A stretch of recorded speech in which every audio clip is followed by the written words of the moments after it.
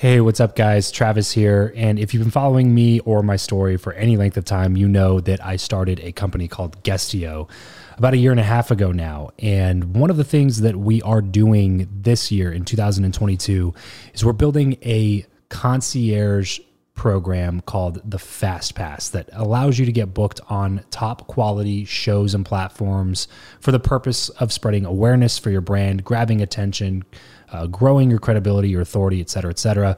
And so if you are listening to this right now and you are a 7-figure plus entrepreneur and you have a budget to bring in traffic, attention, credibility, authority to your brand, then this might be a really great program for you. Just head over to travischappell.com/10K. Why 10K? Because we guarantee in this program that you're going to be able to speak in front of 10,000 people within 90 days. Okay, 10,000 people within 90 days. Imagine getting on a stage in front of 10,000 people to share your message, your story. Well, that's exactly what we are doing inside of this program through virtual stages like podcasts or virtual events or YouTube channels or blogs. You name it, we are working with it, and we are trying to get you booked on those platforms. So travischappell.com/10X. There's a quick application there, and then right at the end of that application, it'll prompt you to set up a phone call where you'll jump on a call with me, and we'll talk through whether or not you're a great fit for this program. Please act fast on this. Do not wait, because we are only taking on 1 or 2 clients a week due to constraints with our team and the limited supply of high quality shows and platforms that are out there in the market. So if that's you and you're really wanting to explode your brand in 2022, head over to travischappell.com/10K, fill out the application, schedule a quick phone call, and you and I will chat really soon about whether or not this would be a great fit for you. Thanks, guys. Talk to you soon. Hey, this is Twyla True, CEO and co-founder of True Family Enterprises. And if you want to build a valuable relationship, you should be listening to Build Your Network with my good friends, Travis Chappell and Eric Skordzinski. If you're tired of the old way of networking, the business cards, the awkward conversations, and the aggressive pitches, but you know how crucial your network is to your success in life, then you're in the right place. Welcome to Build Your Network, the only top-rated show committed to helping you master content networking, foster real relationships, increase your authority, and build the network of your dreams. Listen in on conversations with world-class entrepreneurs, authors, thought leaders, and more as we deconstruct their best strategies for your success. So get ready to burn your business cards, ditch the name tag, and discover the new way to network with your host, Travis Chappell. All right, everybody, welcome back to the Build Your Network podcast. Twyla, thank you so much for joining me on the show today. Thank you. So nice to be here. Yeah, it's really good to get to talk to you. And I know you've got a ton of things that you're a part of and are working on, but I want to take the conversation back to the beginning. Tell me a little bit about your childhood. Like, what were you looking at? What was the path that you were initially kind of set on? And what were you thinking your life was going to look like as a kid growing up? You know, it's so interesting because 0 to, I would say, about 4 is all a huge mystery. Around 5, 6, as you're growing up, you start to have memories or you can start to recall things, and you look back, and for me, it was like, wow, I only see pictures as young as. I don't see anything younger than 5, maybe, or 4. So what I can gather is I do know, I can tell you what I know. I know that I was adopted by a great Hispanic man in El Monte at around the age of 5. I don't know who my father is. I'm not quite sure exactly where I was born. I am a Lakota native. So that means that I'm part of the Ogallala tribe, the poorest reservation in the country. So I'm sorry, not just the poorest reservation, the poorest place in the country. So my very, very young roots, I do remember a lot of Native events. I remember a Native thread. And so although I can tell you right now that it's the poorest place in the country, I didn't know that at the time. I can tell you at the time it was rich in culture. I didn't have any really needs or wants because emotionally it was all set. Because the way the natives kind of are is we're all related. The tribe takes care of everybody. So I didn't know who my dad was.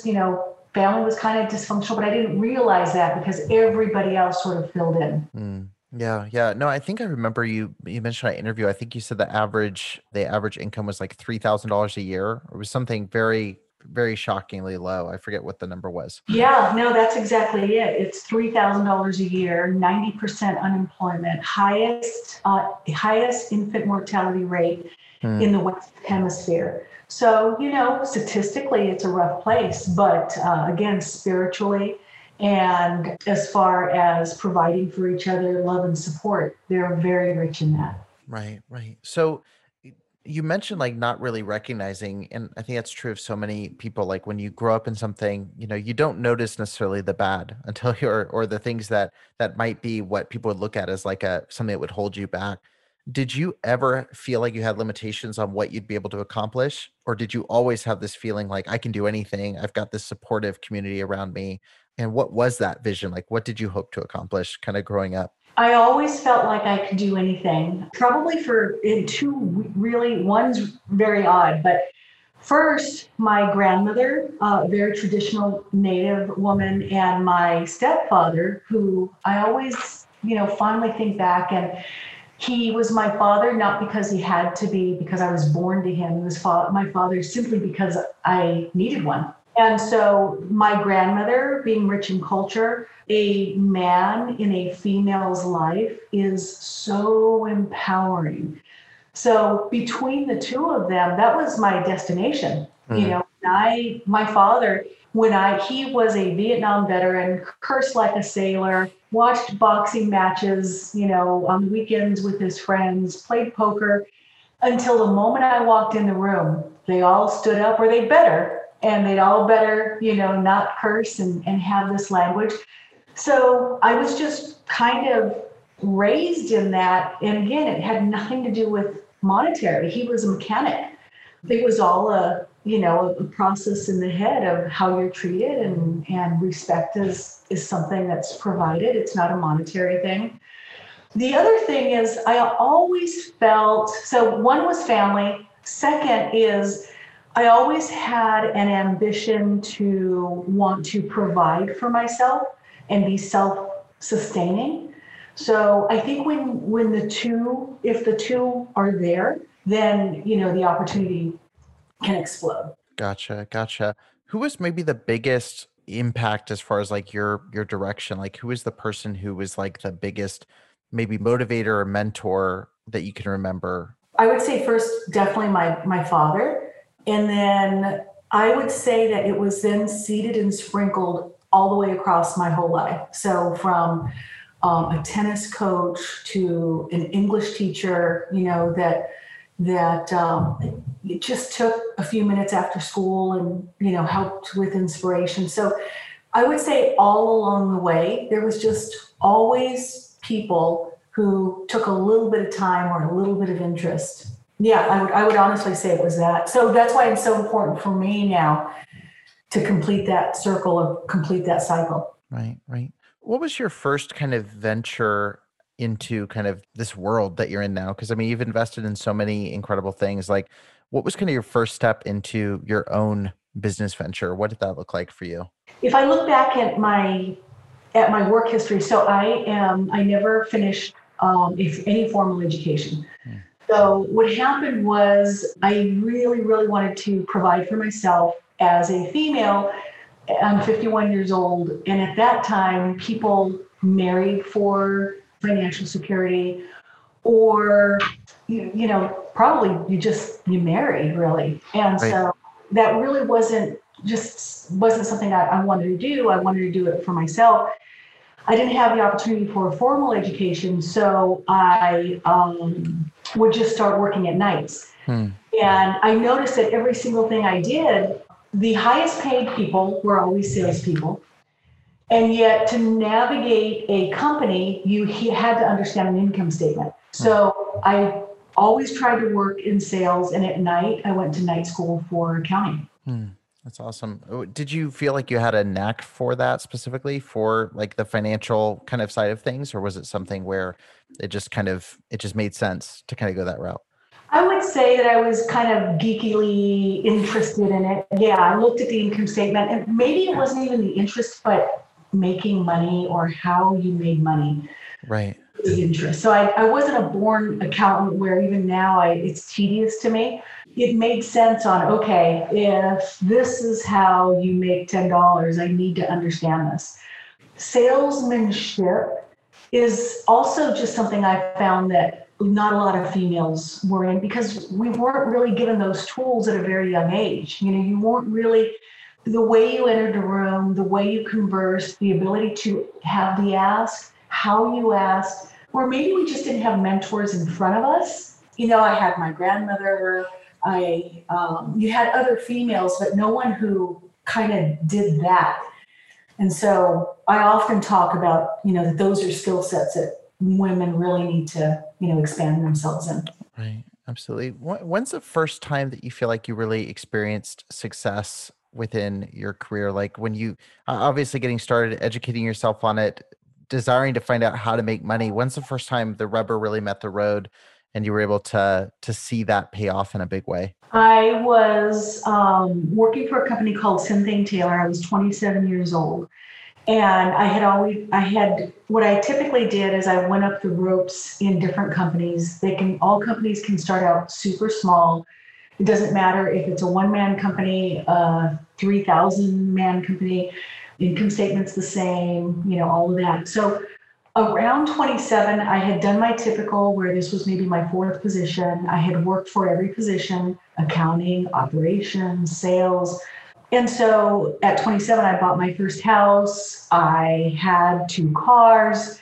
For someone that grew up in El Monte, California, this was success. It was self-sufficient. So I would say that was when I could buy my own stuff and I provided my own roof, was when I first took the bite. Yeah, definitely. How did that feel? Did you feel like this? Did you feel the weight of that accomplishment when it happened? Like, did you feel this excitement or like this, man, I made it to this point, really in a lot of ways, not by yourself, you had a lot of support, but like to really say like, I did this, like I got to this point? At the moment, I thought I was a rock star. I just thought that was it. I was there. I was a super happy camper. Yeah. And then I probably, in all honesty, would have been just fine right there. But I had been volunteered for to be, let's say, 4th or 5th on the emergency list. And so I was sitting in a boardroom, someone volunteered, okay, if there's an emergency, who are we going to call? If the CEO goes down, who's second, who's third? So I'm 4th or 5th. And this person across from me, kind of snickers, right? Like, because I'm down the list, right? I was pretty happy with it. If that person wouldn't have snickered at me, I probably would have just been comfortable. So, I was always the type of person too, that anything that came my way bad or hard, or I didn't wallow a lot. That gave me inspiration or courage or whatever it was to kind of, go for it again. Right. So, that was kind of the point. Right. Well, obviously you've kept doing this over and over again in your career, and now you've invested in over 50 companies. You've got a long list of things from studios. You're getting ready to open up some new locations here in Vegas. You've got a jewelry store. Like, how has this expanded, and how have you grown at such a rapid rate in such a short period of time? Because you are very young to have this many companies under you. How have you maintained that growth and kept expanding without sacrificing the quality of all these different companies? Oh, thank you. To be honest, there's always a few false starts at the beginning, 100%. And, I think it was quickly learning what worked, what didn't work. If I could go back to my younger self, it would be probably just getting in and or out of those faster. Sometimes, you want to wait until the last minute until you sort of, pull out or rein them in. But once I kind of got the hang of, okay, this is what works, this is what didn't work, I can tell you, I just went quicker at a faster pace is one. I recognized, I understood quickly the success of one business just allowed me to then go on to the success or go on to something else. I stick to a few verticals. So I'm in real estate, consumer goods, and entertainment. The things that didn't work for me are I think I mentioned, I got my first house. I thought I was a rock star. When I felt that I had my first success in business, I thought I was a rock star. And then you get into something that you think, well, just because I did this means that now I can get into technology. Can't. I still don't totally get that, so I don't invest in that. Oil, things like forget about it. I don't sound very smart. So I go deep in a few lanes, and now I stay in those lanes. Right. How do you know? Because there's a lot of people who obviously, 2020 was a big down for a lot of people who, especially anyone who started a company, unless you started a mask company right before 2020, then you're doing fine. But a lot of people starting these companies, they're going through the ups and downs of business. How do you know when to hang in there as an investor, as an entrepreneur, and wait for it to go back up? And when do you know it's time to walk away? Is it mainly a gut feeling? Is it purely numbers? Is it a balance of both? When do you decide to hang on versus when do you know when to kind of fold them? So I definitely always know my numbers. I'm always involved. So I always say that I shake hands with two people in my businesses, and that's my legal side and my financial side. So I can talk about a business and recite that income statement. I participate in all of those financial reviews, and I run a business with financial statement in hand. So I say that. The second thing that I do is I try to balance two things, which is I'm always a student of a business. Because I've been knocked down before out of thinking that I know so much, I'm just super humble now. And there's what else can I learn? What else can I know? So constantly learning and understanding about it. I think one of the things we wanted to talk about is networking and, talking to others. So I think when your mindset is that you're always a student and you don't know what you don't know, and then you do network and you do talk to people and understand and extract from them what worked and what didn't work. And then, that all a blend of all those things kind of work. And I do have to say, you get out of something that for me, I get out of it what I've put in. So I've never really had, wow, I just landed on something and I was at the right place at the right time. I've never had such luck. I mean, I've had to work and give up some things for that. And then, it's kind of seemed like that's when it's paid off. Right. This episode of the show is brought to you by Indeed. We are driven by the search for better. But when it comes to hiring, the best way to search for a candidate is not to search at all. It's to match and match with Indeed. If you need to hire, you need this platform, guys. I'm telling you, Indeed is your matching and hiring platform with over 350 million global monthly visitors, according to Indeed data, and a matching engine that helps you find quality candidates fast. Ditch the busy work and use Indeed for scheduling, screening, and messaging candidates so you can connect with those people even faster. And it doesn't just help you hire faster. In fact, 93% of employers agree that Indeed delivers the highest quality matches compared to other job sites, according to a recent Indeed survey. And look, guys, one of the things that I wish I would have used Indeed for is this matching service.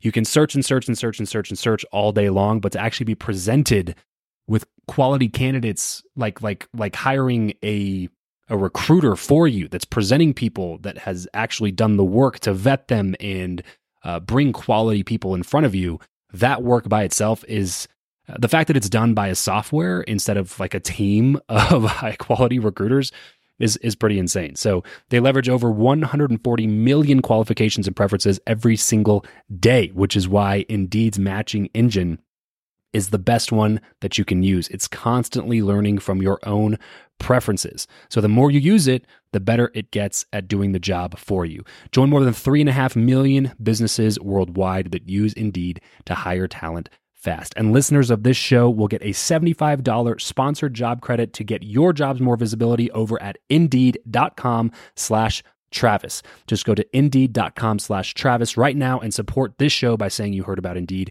here on the podcast. Indeed.com/Travis. Terms and conditions apply. If you need to hire, you need Indeed.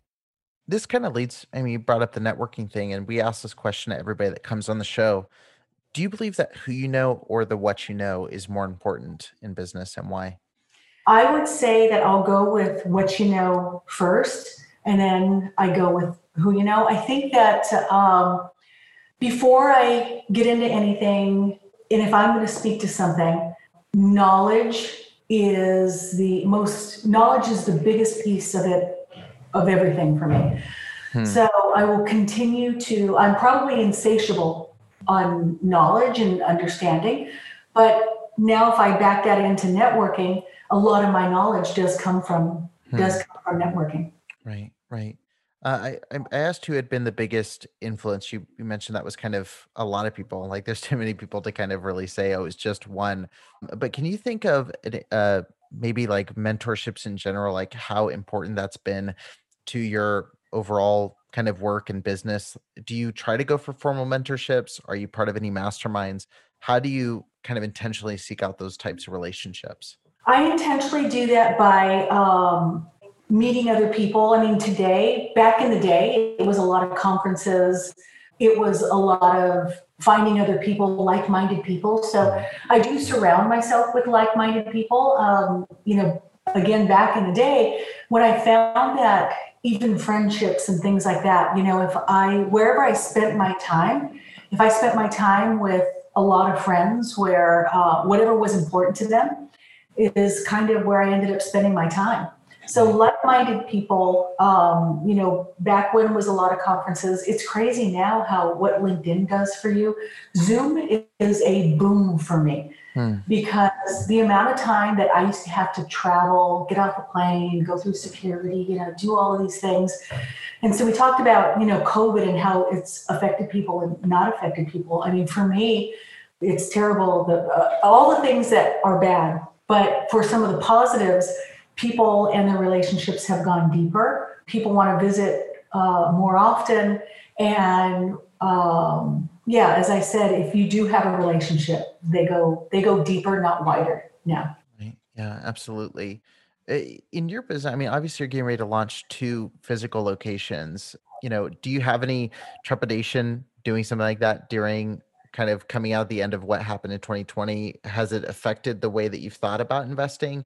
Are you still kind of going boldly into these new investments, or is it something where now it's changed how you think about where you put money or whether or not to open up a physical location or something like that? It's definitely totally changed. So, when I think of some of our portfolios, so we're pretty deep in a real estate portfolio. I can honestly tell you that what we do today is single family residential, large portfolio, mostly in Texas. Right before COVID, we were looking to get into other areas. We had sold some holdings in some other states, would have been happy to get into hospitality, office, some of these other things. Really couldn't find the right cap rates to get involved in that. So it was not there. That's where luck comes in. It was not Hmm. really that we had no idea that COVID was going to happen.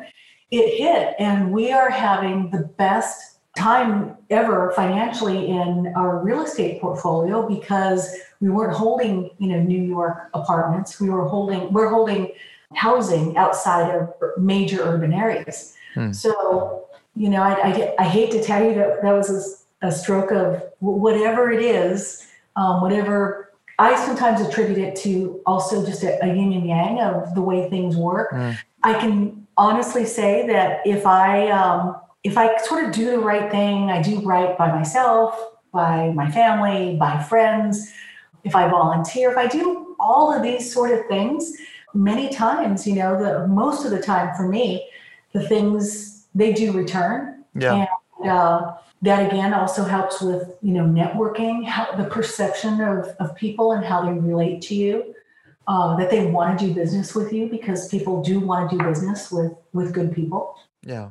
Yeah. I think a lot of people struggle to name what that is. I've heard some people make it really mystical. If you put good into the universe, it comes back to you. And other people say, there's that law of reciprocity. And, but I think whatever it is, I think if you have a mindset that's looking to add value, bottom line is you're probably going to end up being more successful. Like whatever that is, whatever the reason is, that definitely seems to be the case. And I think you hit the nail on the head.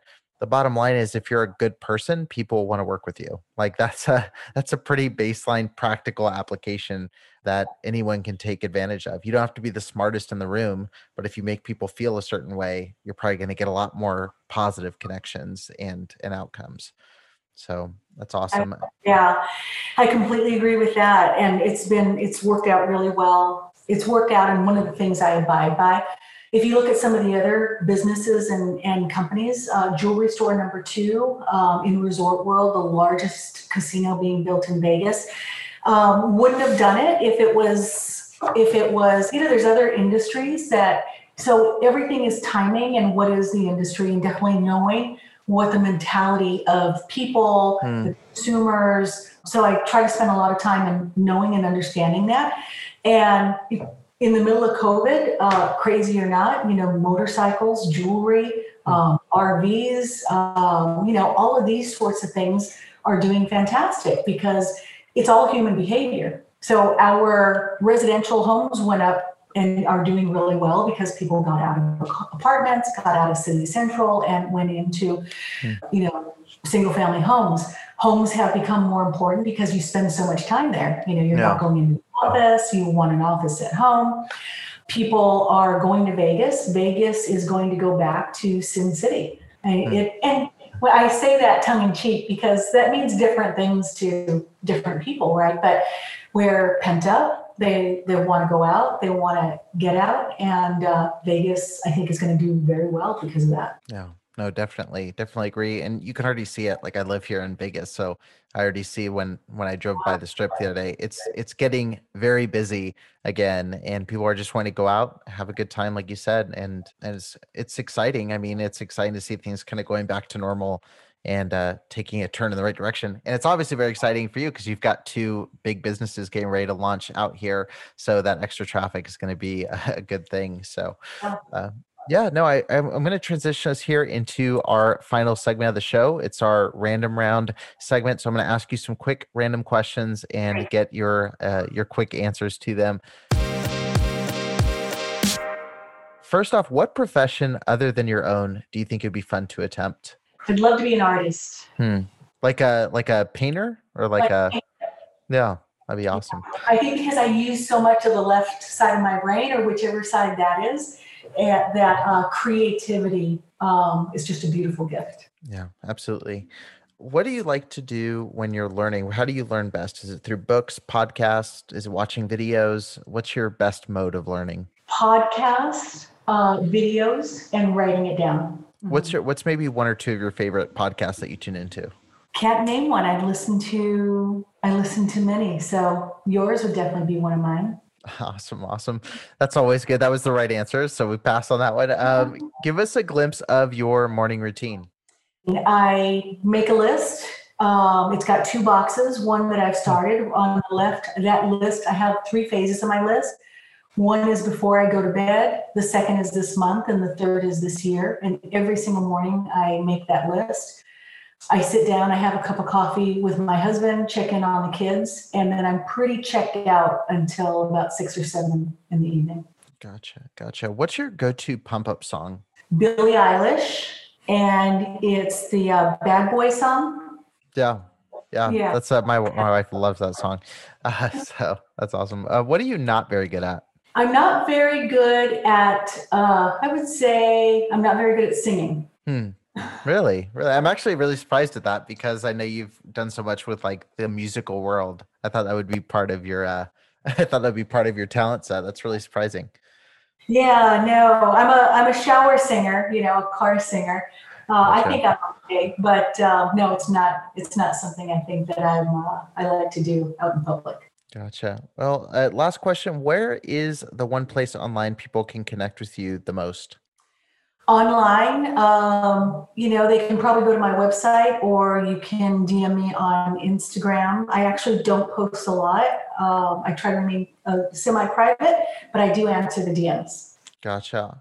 Well, thank you so much for joining me on the show, and definitely be sure to connect with Twyla over on Instagram. Send her a direct message. Just let her know you heard her on the show, and it would be great to connect with her. Thank you so much again for coming on. Eric, thank you so much. It's been so nice to connect with you. That's it for this episode. If you want to connect with Travis and other like-minded people who also listen to the show, then you're going to want to head over to travischappell.com/group to join his free Facebook group, Podcast to Profit. Travis will see you there. And remember to leave every relationship better than you found it.